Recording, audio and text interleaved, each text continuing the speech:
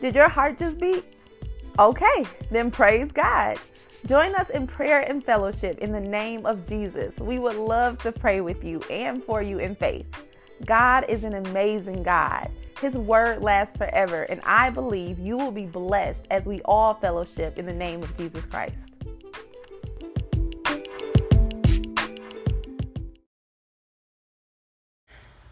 Hi, so I've been trying to navigate things in my thinking lately because of just tension and uncertainty being so high in the world right now. We all know, everything that's going on, and we often have to reel in our thoughts so that we can be transformed by the renewing, of our minds, which I've found can include unlearning things and sticking to the Holy Spirit guiding us and not the doctrine that's established blindly by the world. But this is my testimony. Just the other day, I was thinking about just like headline news and stuff, scrolling Facebook, Instagram, whatever.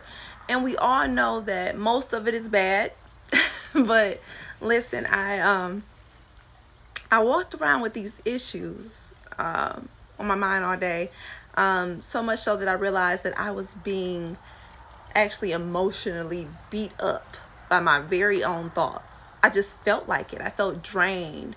And I don't know if we really understand that sometimes. We roll around destructive, pointless, or worrisome thoughts in our minds so much before we know it. It seems like we've seriously been attacked by it all, by our own thinking. And I realized that a lot of us do that often, and it's not necessarily that we don't realize, that our thinking, if we do allow fear and doubt, let's say like intimidation, worry, if you get hopeless about something and our thinking motivates us, and then it deprives us of peace. And we, in that sense, are wasting our power. So back to my testimony, like mid-thought, the Spirit let me know that if I choose to continue in my thinking, then just know it's not God. It simply isn't. And that thought, if that's not enough to push you to do something about calling out Satan for his lies, then the enemy makes us a victim. And really, in reality, we are the victors over him. Because God gave us a spirit, not of timidness, not of fear. He gave us a spirit of power. He gave us a spirit of love. He gave us a spirit of sound mind. And that's just not words. That's real. And let me tell you, when I was reminded that God gives me power, I felt empowered. I felt empowered because previous to that, I was beginning to cower and give in to the negative and unsettling thinking. But God has given us permission to simply say no, power to say no. See, that doesn't just make you feel good. I mean, that makes us feel confident. We have power over these thoughts and feelings. We can be victims. We can be victims, but for what? Because when I pondered on the power that I have, that I had been given in the spirit, I was ready for battle. I was ready for battle. I was like, cool, the Lord said it, so I got it. Just that thought alone is supposed to put us to work. See, in scripture, it's in 2 Corinthians 2:5. It says, and listen to these words, we demolish arguments and every pretentious thought that sets itself up against the knowledge of God, and we take captive, demolish captive every thought to make it obedient to Christ. Now think about the words demolish and take captive. Those are aggressive words. Those are fighting words. This means war words.